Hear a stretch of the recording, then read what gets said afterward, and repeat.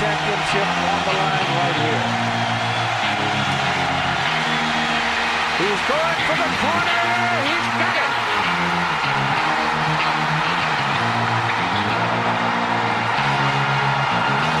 Finch, Young scores. Hello, welcome to 4th and 5, your Longhorn Nation podcast. I'm your host, Will Baser, and I'm joined alongside by Jacob Dedamore and Jason Chilton this week. Y'all, it's been a while. We hadn't been doing a show until Texas won, and guess what? Texas won, and for that, we brought on a special guest in Tope Imade, the offensive lineman for the Longhorns, the senior, had a good going out presence. Tope Imade, it's been a while since we talked. How are you doing, man? I'm doing good. Just finished my last game as a Longhorn, and just looking forward to being a fan now. So let's go. What were some of the emotions that you went through on senior day? I mean, especially you've been here. This was your 6th year, and you've had such an interesting career here just from the standpoint of what you've seen and what you've had to go through, both personally and as a team, you know, with COVID and everything else. So what were your emotions on Friday as you approached that game and then afterwards? Well, it was very emotional because the whole day I'm just thinking about my mom, you know, like the whole time I'm just like, okay, I'm going to run out with the picture of her. And it's crazy because, you know, I got a lot of love from my coaches and a lot of fans as I was waiting in the tunnel. And, you know, it was just very emotional, you know, and just think now I start to reflect like, you know, damn, I've been here 6 years, you know, and if you would have told me like Sugar Bowl year was my halfway point in my college career, I wouldn't have believed you. So all that, I just started going through my mind. And as I ran out, I was just like, man, like when I finally did it, like I'm finally here, like 6 years of college football, like it's unheard of, you know, like my freshman year, we had a 6-year senior, y'all may know him, Sherrod Evans. I'm not sure if y'all remember him or not. Mm-hmm. So I would have never thought I'd be in his position too. So just, you know, running out there, I felt all the emotions, happiness, sadness, you know, gratefulness. You know, it was a crazy day, but I appreciate the experience. It was a long 6 years, hard, but definitely worth it. Well, you do have one of the more interesting perspectives on the team. I mean, you can correct me if I'm wrong. You might be the only guy on the team that has been here for Charlie Strong, Tom Herman, and Steve Sarkisian. You've seen all three guys at the end of one era and then the beginning of another, and then a complete era in the middle there. When you look back on it, what would you say is the biggest difference between the three coaches? Because I read what you posted on Twitter over the weekend. And if you haven't read it, go read it. Yes, I would definitely recommend going to read it if you haven't. You know, you're very high on Coach Sarkisian and the staff as to where you think they can take them. When you look back at Coach Strong and then the whole time with Coach Herman and now Coach Sarkisian, the differences between them and what makes you so confident that Coach Sarkisian is the one to take Texas where they want it to go? It's currently me and Denzel. You know, we came in together in 2016, that 2016 class. So Denzel, yes, of course. We're actually roommates right now, and we talk about this all the time. We talk about similarities, differences, you know, how is it better, how is it worse, you know. So with Coach Strong, like I could just speak personally, my freshman year, you know, you want to do what the other guys are doing. You want to do what the older guys are doing, you know, and, you know, there wasn't really any leadership on that team. So it sucked. I was home the first week of December. You could tell like the culture of that team wasn't where it was supposed to be, you know, and, you know, we Coach Strong got fired that year. Coach Herman came in and you know, 2017 was just hard for everybody, you know, from off season all the way to the Texas Bowl.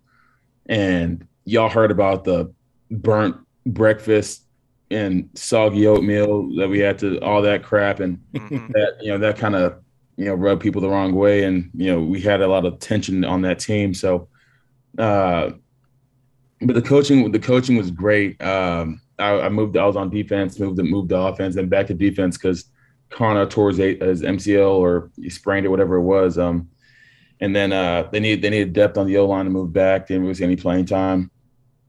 Still traveled though. Again, went through 4 years of Herman. You know, Texas Bowl, Sugar Bowl, 2 Alamo Bowls. ended up getting fired. Sark comes in, and he went. They first our team meeting wasn't until like late January. Wherever got to know him, got to know the staff. I missed spring ball, but I still knew the offense. I still met when I was at home because my home mom, my mom's passing. So, just knowing the offense, I knew like we put up points in practice. We put up points, not really in the spring game, but come fall, we're putting up points in fall camp, putting up points in season. We had one of the best offenses in the Big 12. So, and that's something I haven't really seen. Even though the record doesn't really reflect that. So, I'm speaking from an offensive perspective where I'm seeing things like, damn, I thought this is what we could have been in 2017 and 2018. So, just seeing that growth offensively and defensively too. Like guys are just more cohesive. Like they're more together. And I can't really speak on defense because I don't know much about it because I'm not on that side of the ball. But speaking offensively, like I talk about Coach Flood all the time. Like he's my fourth O-line coach. I was recruited technically 5 because I was recruited by Wickline. And me and Denzel talk about this all the time where, we don't know why we committed to Texas because Wickline wasn't really a good recruiter. It was pretty bad. Trust me, it's, I don't know why I committed because of Coach Strong. I was the first O-line commit. But, I had him, then Maddox and Wareheim, then Herman brought in Coach Hand. And I didn't really develop, and Denzel didn't really play that much as well. He played Coach Hand's last year in 2020. I played once he got hurt. And we talk about this all the time where, like, Coach Flood, like, develops guys. And I say this because, I mentioned in my letter, like, a lot of stuff is like I'm 6'6" or 6'5.5", 340, and I have all the tangibles, right? I have physically I'm dominant, right? But mentally it's like, okay, do I have the confidence to go out there and play? Like the last time I played was, December 2015, my senior year of high school. Like, so just from January to now, just leading up, Coach Flood has been motivating me, technique, this and that, and we all just bought in. And, again, he's a professional. He worked in the NFL. He worked at the, arguably the best college team in the country, Alabama, right? So he has the experience. He's won the Outland, Joe Moore Award, and Remington Trophy in 1 year. And so it's like unheard of. So he came in here, did what he did. And he's been developing guys ever since. So, yeah. So, again, me and Denzel talk about it like, hey, like this could be, even though the record doesn't say it, like this could be the guy. This Coach Sark and Coach Flood, like this could be their year or next year, whatever it may be, if we just get the right guys in here. So you're talking about development of an offensive line. Yeah. You've been through 5 coaches. Yeah. What does development look like? It's been hard to do it across coaches, but you've seen it with a few guys that have gone to Texas. What is development? How does development come across? How does it come about? Like with me, it's like I like knowing why. Why should I put my hand here? How is this technique going to help? And the thing is, like Coach Flood, our previous learning, like our previous teachings of O-line material would be debunked by Coach Flood, and then he'd show us film on why it wouldn't work, and then he would show his film on his technique and his stuff and why it does work, and we do it in practice, and it, lo and behold, like it happens. We stop guys, we make holes, we do all this other stuff.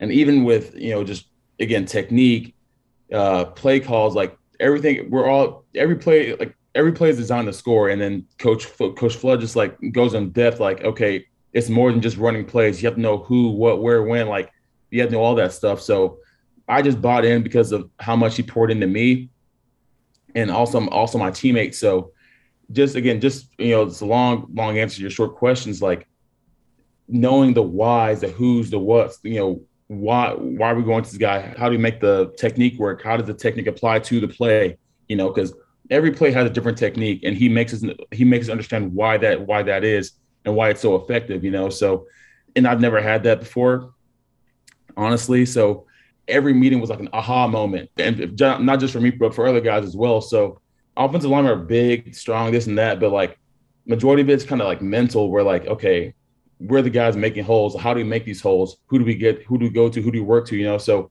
Coach Flood helped us realize that, and then here we are. So, and that's why I speak so highly of him, because every meeting was an aha moment. Like, okay, I realized this. I know what we're doing now. So, yeah.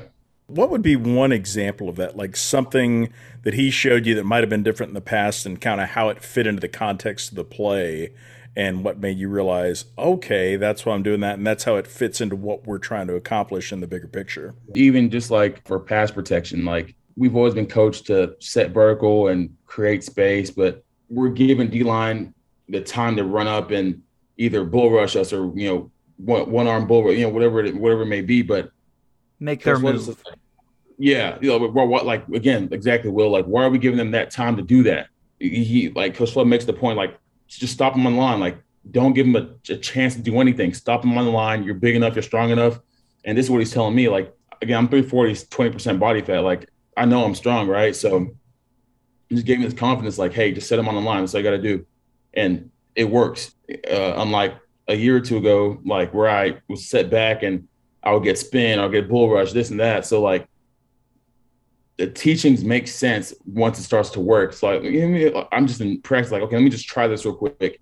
And I do it and it works. I'm like, okay, what else is he right about? So people started to catch on, like the O-line started to catch on, and we just started listening ever since. So it works.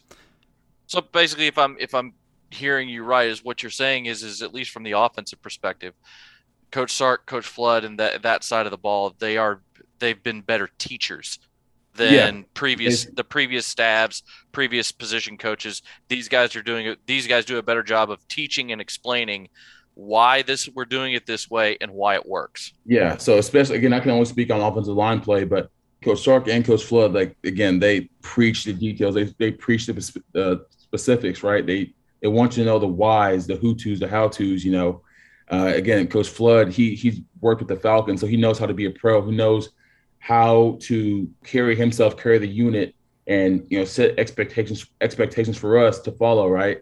This Coach Flood is a teacher. He wants you, I can't say it enough how much he wants us to play free, but also know how to play, and he stresses that every meeting. And I know this season had its ups and downs, but again, like y'all mentioned, like the back end of the season, we kind of started to figure our way out and stuff like that. So not everything is going to be an immediate change. So I'm happy y'all were able to notice that towards the back end of the season. So it just show you how good of a coach Coach Flood is. So yeah, when you know the hows and the whys, it allows you to play a lot freer. It allows you to do a lot more and to exploit. Exactly.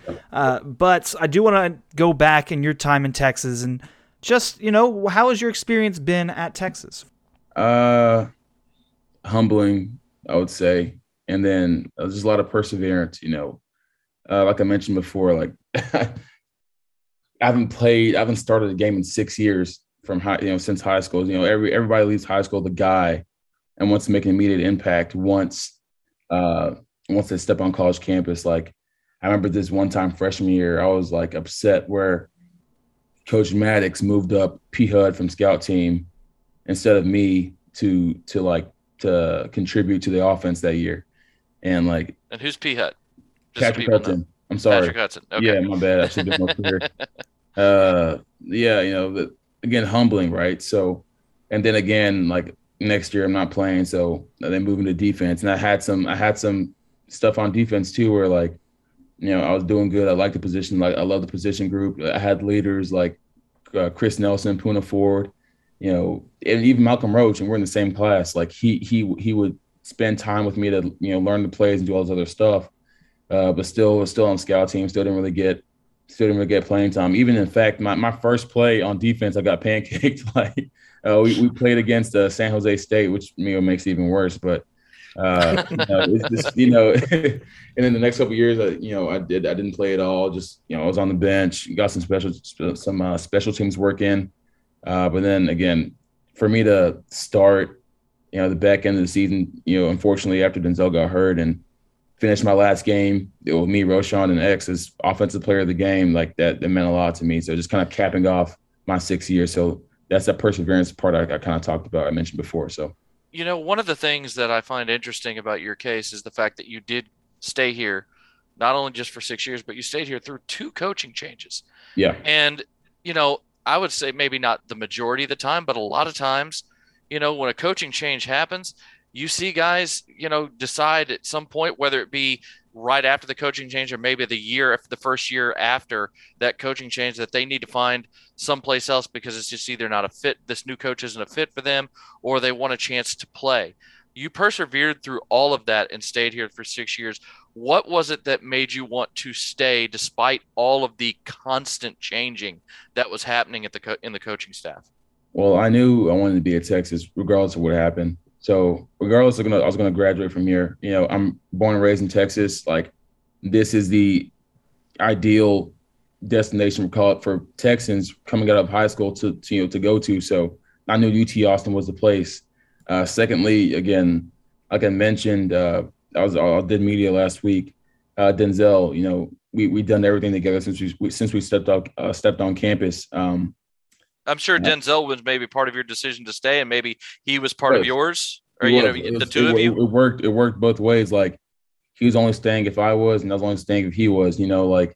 It's hard to do something without your best friend. Especially if you've gone a relationship for 4 years, and once he redshirted in 2019, and the whole COVID thing happened, like, and we had an option to stay again. Like, you're like, let's just do it, bro. There's one last ride. Let's do it together. So. And who else would, we were the only guys on the team who'd been through head coaches. So we didn't know that at the time, in 2020 until it actually happened. But he's a huge reason why I stayed. Also academics, I was able to get my master's in 10 months, and I'm starting on my second one right now. So, like, I'm just kind of, again, it's on my Twitter bio, kind of redefining the standard. Humble brag from Humble Tope. brag, yeah. It's redefining the standards of being a student athlete, right? So hopefully that's encouraging my teammates to pursue postgraduate degrees, and redshirting isn't a bad thing. I thought it was at the time, but look at me now, right? So I'm prepared in whichever career path I want to go to. So I do want to ask you about your thoughts on, the start of the Herman era, the end of the Herman era. What happened during that era you saw sort of the peak of it and sort of the decline.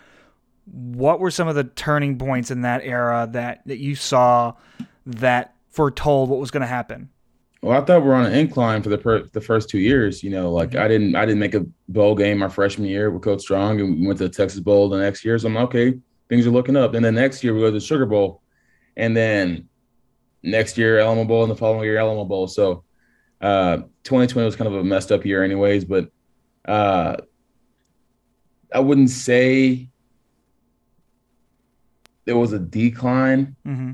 I would say there were expectations that weren't met, if that makes sense. I would agree. Like, we didn't drop from, what we finished 10-3 Sugar Bowl. We didn't drop from that to like another losing season, right? So right. I felt like there were expectations by people higher up that weren't met by that team that year. So no shade on Coach Herman or anything like that, but I just feel like expectations were met, because we're Texas. We're expected to win. We're expected to win big, and if that doesn't happen in a while, and it's been 2 years, it was 2 years since the Sugar Bowl. I guess people thought it was time for him to go or something. So it's unfortunate, but sounds like you weren't a big fan of that change. I'm not a fan of people getting fired. Like, I know they have families and whatnot, but I do understand, like, it's a business, and it's a business that pays well, so I can't feel too bad, right? So, whichever way, whatever, like, if I'm put in the position to succeed, and I don't care what coach comes in or whatever it may be. So ultimately, I feel like this is a good move because it brought me Coach Flood and Coach Sark. So I can't really complain. So regardless of what the season, regardless of what our record is right now, like, I developed for the first time in my 6 years, and I couldn't be any more grateful for that. So I count that as a success in my book. So that's interesting. So it sounds like everybody's pretty happy with Steve Sarkisian and their offensive coaches, at least on the offensive side of the ball. But what exactly happened this year? What happened in the locker room to explain, Explain the slide. The slide. The 6-game losing streak where pretty much all of them, it was the second half of those games that went south. Well, I just feel like I can only speak on how close we are, and how close the staff is, like, again, we went through another coaching change and people are like scrambling this and that. And like, I know that has no effect on the season, but I wouldn't say it's a lack of leadership. We have plenty of that. We even have freshman leaders, like, in my opinion. Like, I brag on Byron Murphy all the time. Like, that guy's insane, So I wouldn't say it's leadership or any type of complacency. Like, we come to work and practice every single day. We get pushed every single day. Like, if we're getting blown out, that'd be a different thing. But again, we're close. So that's really all I can say about it. When you look at where this team is right now, what are the things that you think need to be accomplished this coming spring and into the summer for them to have a more successful season this fall? I feel like we're doing everything right, honestly. It's just a matter of getting used to the system again. We've been with Sark for about 10, 11 months. So another year under Sark, people get used to the system, the offense. There'd be more there'd be more comfortability in terms of knowing what the plays are, knowing the how-tos, whatever it may be. Like I mentioned in my letter, just recruiting is huge for us. And if it's one thing coaches ask for, it's effort and being able to recruit. So I'm not sure we signed like 2 guys last year or 1 guy, I don't know, whatever it may be. And that's kind of unheard of, but just being able to recruit, having that constant rotation of the only rotation that should be going on is being able to bring guys in and not bringing coaches in and out. Right. So my thing is just being able to be comfortable with the plays, getting used to the plays, knowing the system now, and then just being able to recruit guys to come in and immediately contribute. So there we go. One thing that I've wondered about, from an O-line perspective, I've heard different O-linemen at the college and pro level talk about this with different backs, but what is it like when you're blocking for somebody that is really special? Is there kind of a different emotion? Is there a temptation to, as soon as he clears the line, kind of look up and watch? Like when you got Bijan Robinson taking the rock behind you, what does that feel like? Yeah, so like even my first game, again, I keep bringing this up, like I haven't played in 6 years. Like one of my biggest worries was like I can't let Bijan down. I can't let Bijan down. Even when I first got that start, Bijan called me that Monday when the whole depth chart got released, like. And people don't know, like, I'm sure y'all know this, but like Bijan is like one of the most genuine human beings I've ever met, probably ever, honestly. But he called me that Monday when he found out I was starting. I was already asleep around 11:30. He's like, "Hey man, you're starting, man. That's awesome, bro. I can't wait to see you play." Like, and that's just my mindset that whole week was like, okay, I can't let Bijan down. I got to be able to execute this play. Got to do this. Got to do that. So when the game finally came, I know Bijan had like two big runs. Like there is that temptation to look and like, okay, where's he going now? Where is he at? Because I think that was like that was 2 weeks after the Oklahoma game and after his big run there. So like I was tempted to see, like, just to look up and see where he's at. But like the special thing about Bijan is like, nobody plays perfect at all. So you can make a block and Bijan can still spurt out. You keep kind of whiff on a block, unintentionally, of course, and Bijan can still make a play out of it. So having a special back like that, and even with Roschon too, and y'all saw it last game, Roschon's a freaking beast. So there's also that temptation with Roschon as well to look up and like, okay, where's he going to be at too? So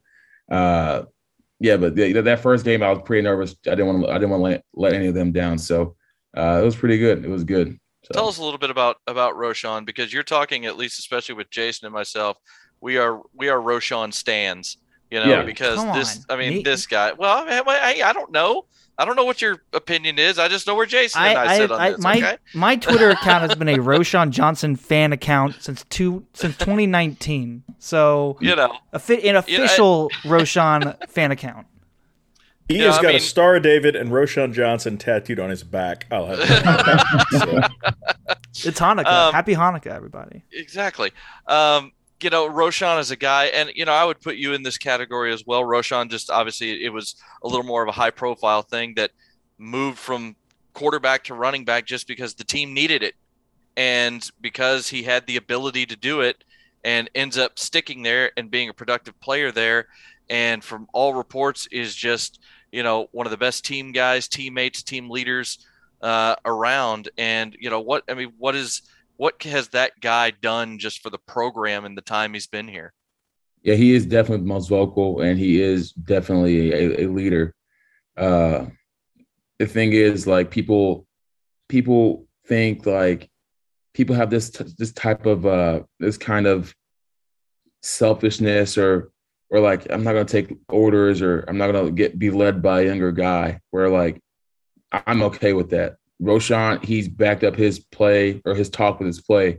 And even he had this one run where it's Kansas State, where, like, he got hit or whatever. And he's kept going for like another 2 yards or whatever, like on the sideline or whatever. And the crowd kind of got hyped to that. Like, that's Roschon as a person. That's Roschon as a leader. He's going to keep going. And, his voice just speaks volumes to the team. And definitely love blocking for that guy. So Roschon, I understand why you guys are Roschon stands. I might be one too, now that I'm a fan as well. So he's a great guy. He's a great leader. That running back room is just something special too. So Keelan as well. So Keelan just got here and he's already got some respect from the team. So that whole room is pretty special. So you're talking about young leaders on this team. Yeah. Who on the offensive line is that? And what about Xavier Worthy? Is he an offensive leader as well? Yeah. So very first question, Jake Majors. And when I say he's the smartest guy in the room, like, I truly do mean that. Like, he knows his position, the guards and the tackle's position, and thing is, like, I couldn't have been put in a better position when I first started this year, where I'm to the left of me is the smartest guy in the room, and to the right of me is the most experienced guy in the room, and Derek Kerstetter. So I couldn't be in a more better position. And to your second question, Xavier, I know he's going to be a great leader in the future as well. Freshmen really don't have as big. It's rare people have a season like Xavier as a freshman. So he's already got a lot of respect from the older guys, and he's definitely vocal as well too. So he's kind of like Roschon, but Roschon brings that passion. So Xavier is going to be a leader next year, and then I'm looking forward to seeing what he's going to do. So especially with the in the receiver room. So we'll see. Yeah, and this is one, and I'm going to ask this delicately. Yeah. You probably have heard the saying, if you have two quarterbacks, you don't have any. Yeah. So this year, obviously, occasionally it was for injury reasons, but sometimes for play reasons. We had a rotation at the quarterback situation, and that's something that they really haven't had at Texas for a few years, especially the majority of your time here. You had a very strong leader in Sam Ehlinger. This year, Hudson won the job coming out of camp, ends up getting benched, and then you had Casey come in.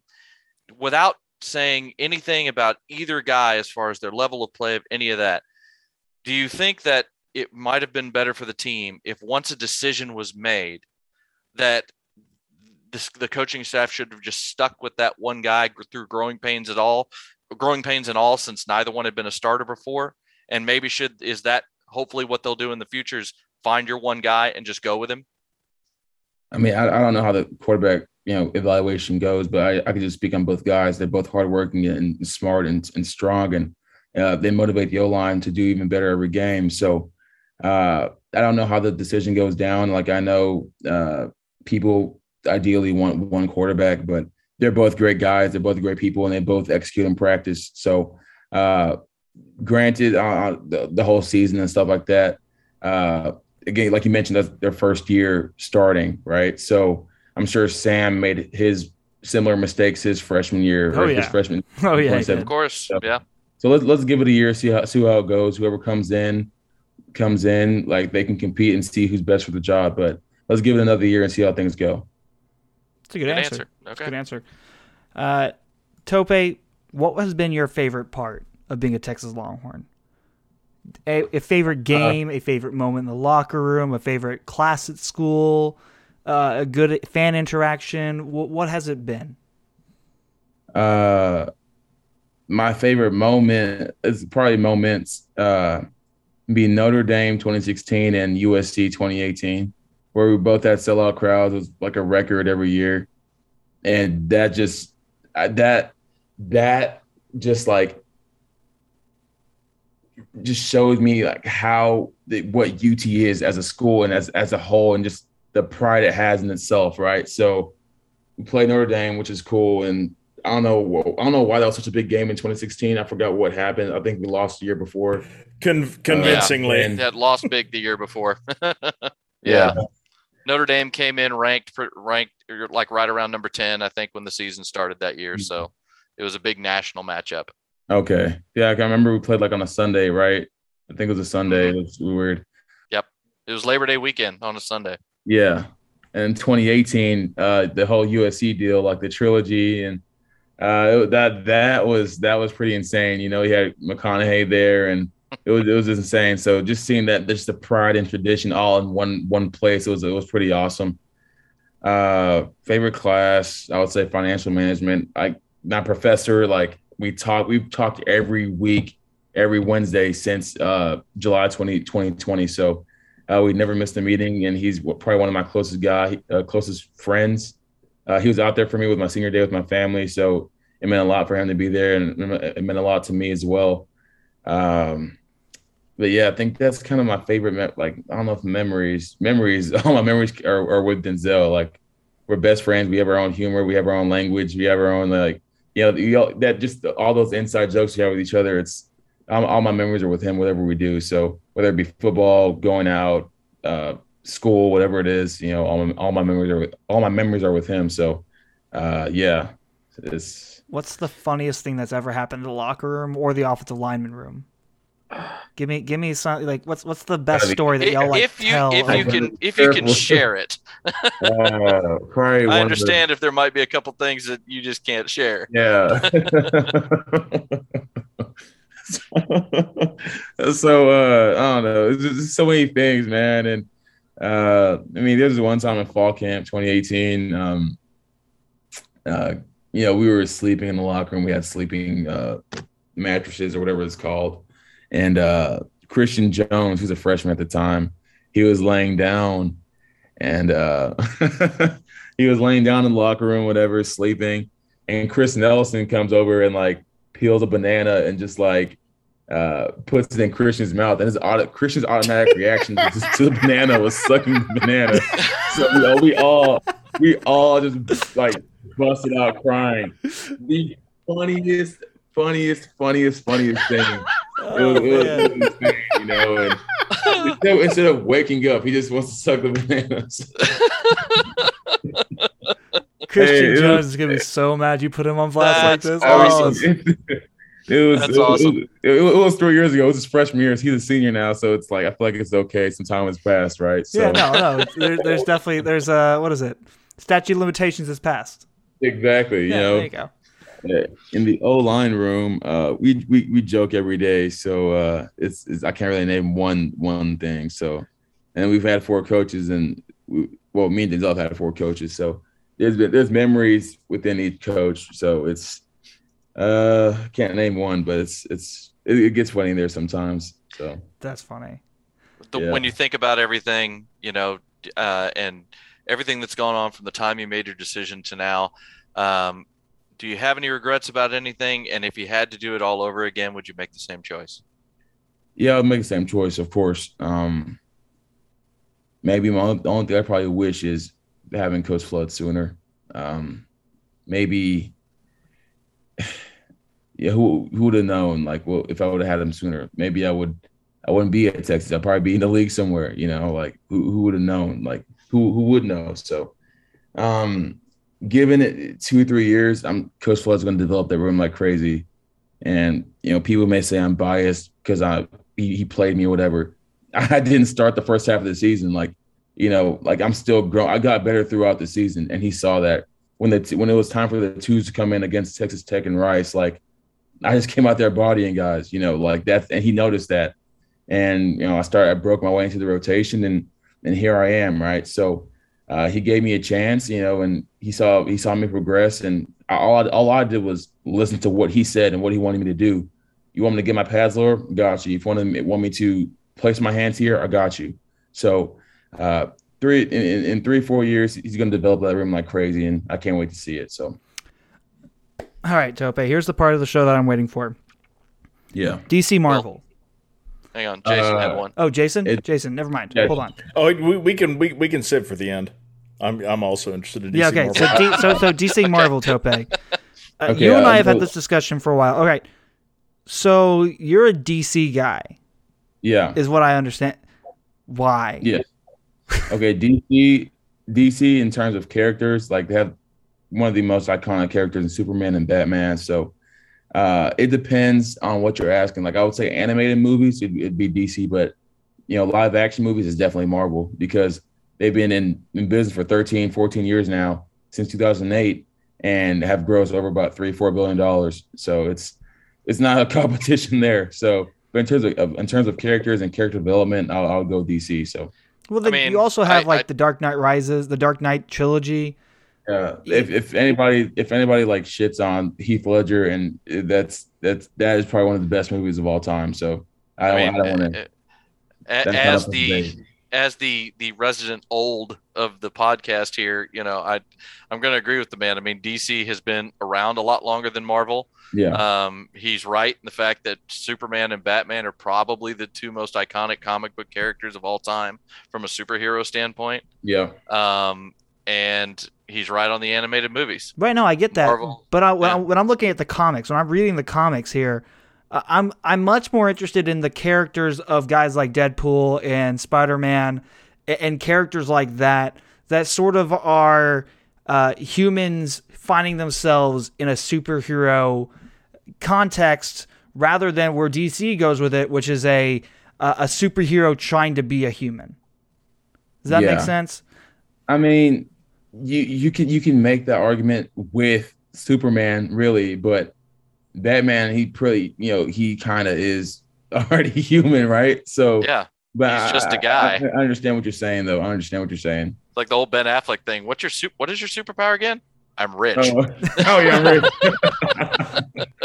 Oh man, Justice League. Even though the Justice League, the initial Justice League that came out in 2017 was pure shit, but It was trash. The Zack Snyder cut was amazing. So yep. If y'all want to go watch that, go watch that. And Snyder cut was awesome. It really was. It actually made cohesive sense. Yeah, it did. Thank you. Yeah, I know you didn't want to take on the role of Coach Sark, but if you were put in charge of DC Studios, what would be the next movie you'd make? Let's see. I would do. They're already making a Flash movie, so I can't really say the Flash. Damn it. I would say Green Lantern because 2011 with Ryan Reynolds, that is an embarrassment to all movies. It was. I mean, it was so bad that Ryan Reynolds shot himself in the head in Deadpool over it. Yeah, I remember that. In the closing credits of Deadpool 2, he shot himself in the head when he's looking at the Green Lantern script. Yeah, that was. So I would redo Green Lantern. That 2011, that movie is complete crap. So because Green Lantern is actually a really good character. Yes. And yeah. Are you going Hal Jordan or Kyle Rayner? I'll do Hal Jordan. Hal Jordan or Jon Stewart. I'll do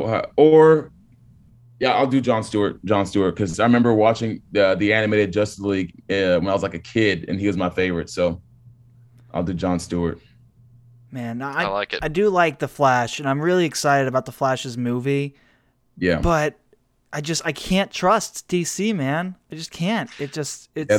They blew it a couple times. Warner Brothers Studio jacked up so much with that. I mean, but it's.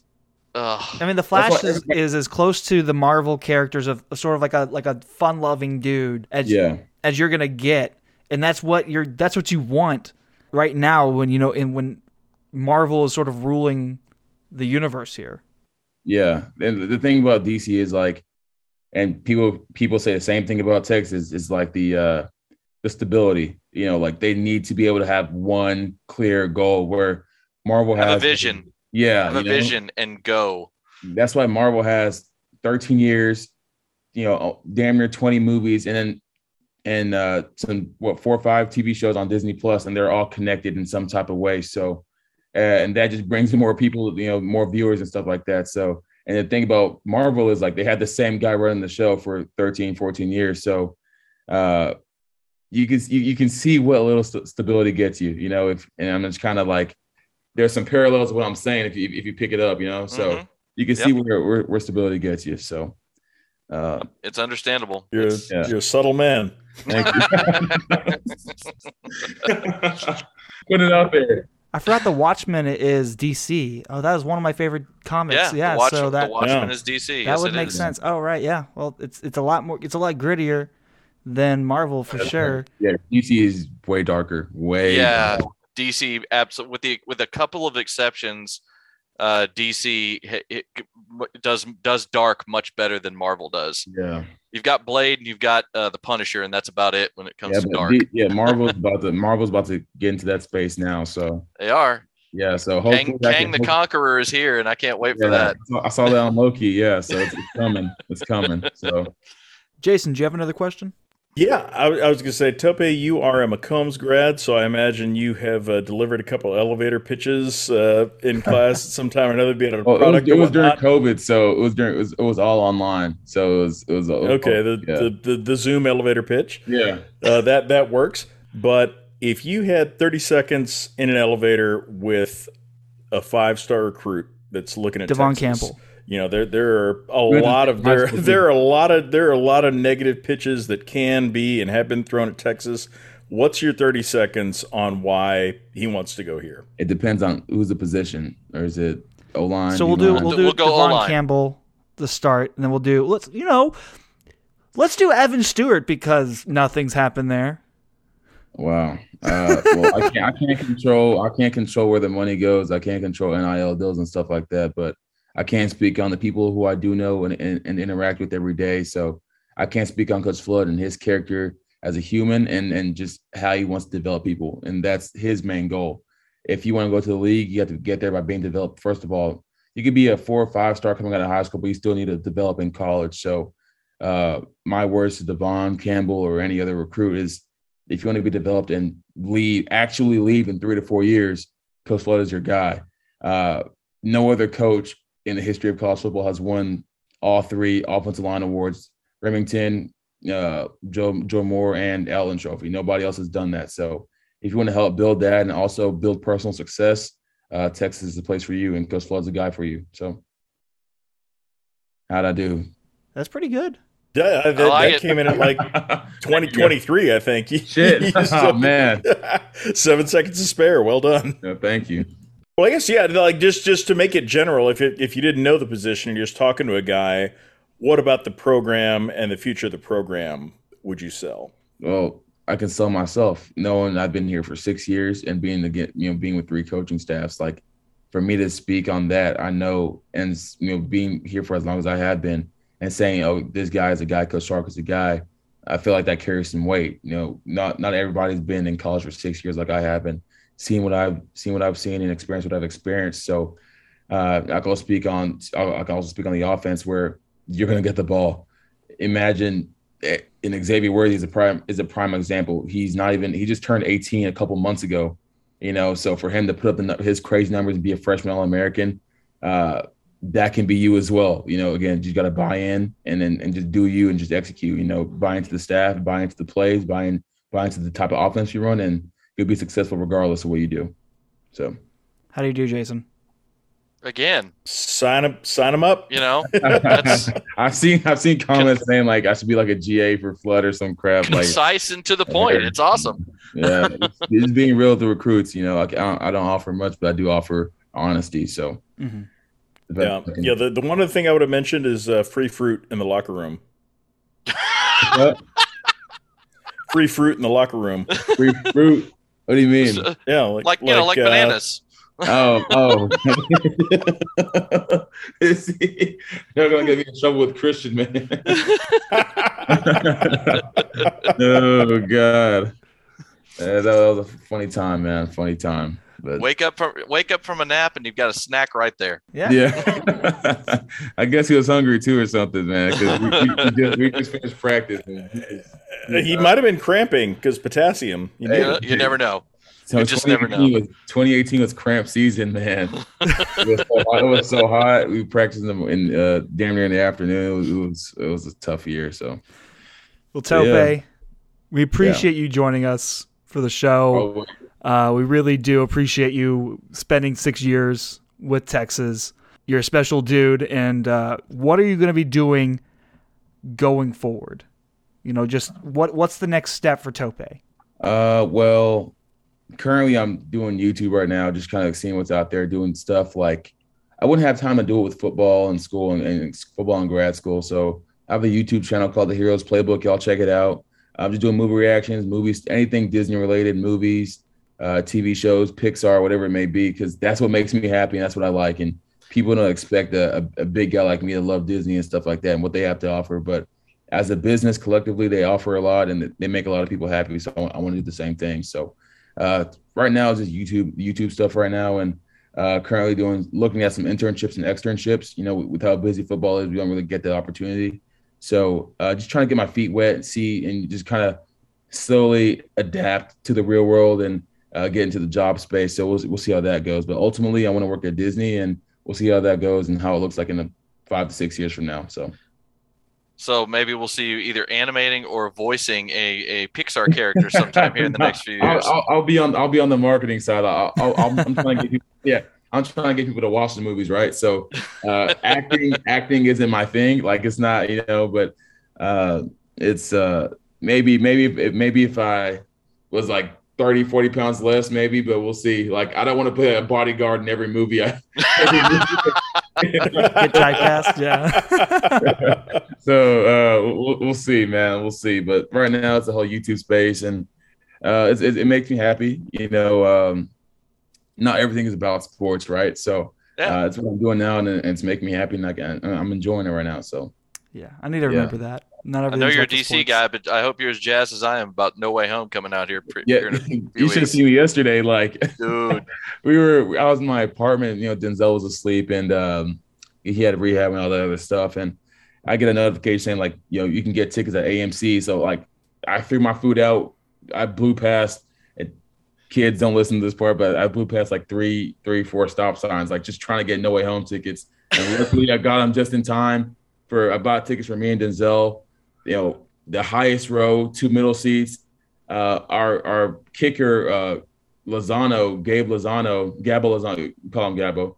He bought the entire L row, so he spent about $300 on last night. So it was fun, but like just that excitement of rushing and going to buy tickets is why I love movies so much. People have this escape and get to experience these characters and these stories on the big screen and. Just kind of escape the real world, and that's why I love movies so much. So, Twitter was having a freak out session last night because apparently, like all the ticket apps were just crashing, the Hindenburg, Dango, AMT, all crashed, right? So they all just went down. Yeah, I woke up and just laughed about it. People are like, "Has anybody ever seen anything like this?" And I went, "Yeah, The Force Awakens, man. Every freaking ticket website crashed when that happened. When that movie came out. 2015? Was that 2015 when that came out? I'd have to go look and double check, but I think it was something like that. I remember it was crazy. I remember that was insane. It was insane. Well, Tope, so we can find you on YouTube. What's your Twitter handle?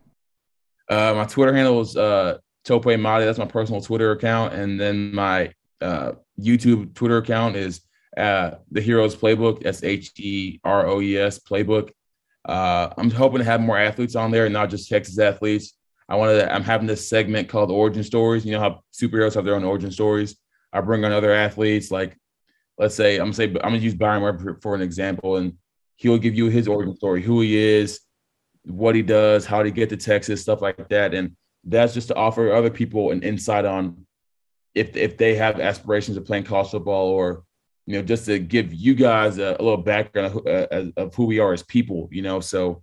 I feel like it was a concept I came up with a couple of weeks ago, and I feel like y'all love it. So it shows another side of athletes y'all don't get to see. So I'm happy to show that to you guys. And there is a link to that YouTube channel on his Twitter handle for those going to follow him on Twitter.